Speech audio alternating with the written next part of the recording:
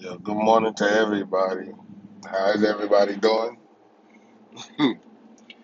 uh, first of all, it's Will Lewis. This is my podcast. How did I get here? Just want to tell everybody that's been following me on this journey that I appreciate you, man. Like, without y'all listening, subscribing, sharing, there wouldn't really be a podcast. It'd just be me talking to myself. But, some days I'm okay with that. So, I can't really be too mad, but I appreciate everything. I appreciate all the love. I appreciate the support. Thanks for the people who are following me actively. So it's been a couple weeks. I had to restructure some things, so had a few stuff that I had to take care of. Had to go out of town, and I know it's crazy because it ain't like I can't just basically, as I said, pick my office up and take it with me. But I had a few things I had to get together, but the good thing is like we back and like I'm gonna make it my best. Like my best goal is to release two podcasts a week because every time I say it, then I kind of go like 2 weeks. But I'm doing better. But today, good little information, man. Like this podcast is called the Breakup. Now I'm not breaking up with y'all. Y'all rest easy. But so we've been talking about how you handle things when you're getting back out there, you're dating again after you've been through a long relationship that you're broken up with, or you're going through, like you went through a divorce, and now you're back out there.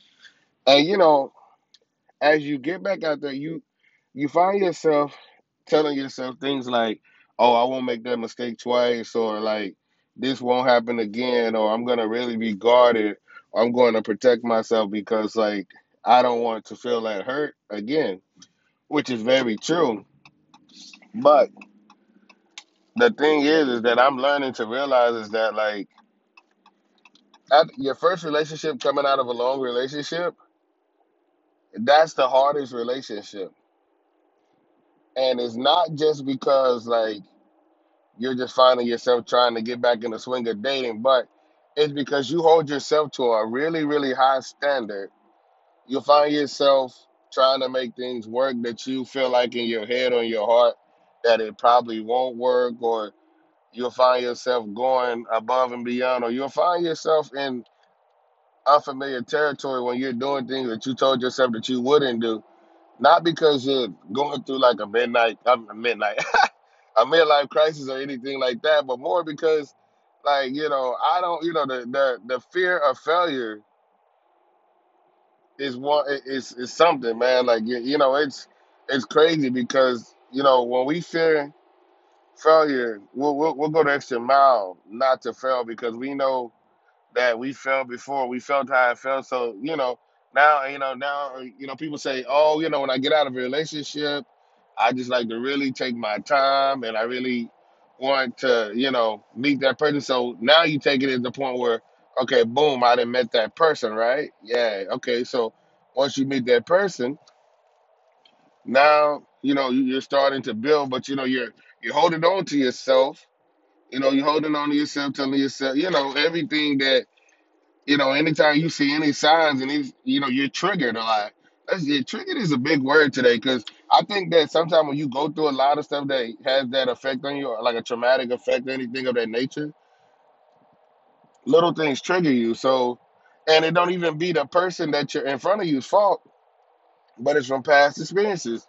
Like for example, you might have had a guy that you're used to like always like standing you up, and the first time the new guy's like, oh, I'm running late or I couldn't make it, I canceled it. You're ready to kill out the cow because, well, wow, this is what happens, cause I hear a lot of women say, oh, that's how it is, guys, they're good in the beginning and then they started, doing this and doing that. And I just think to myself that like, there's certain things in this first relationship, like, I'm not gonna lie to y'all, this first relationship is a hard, hard relationship.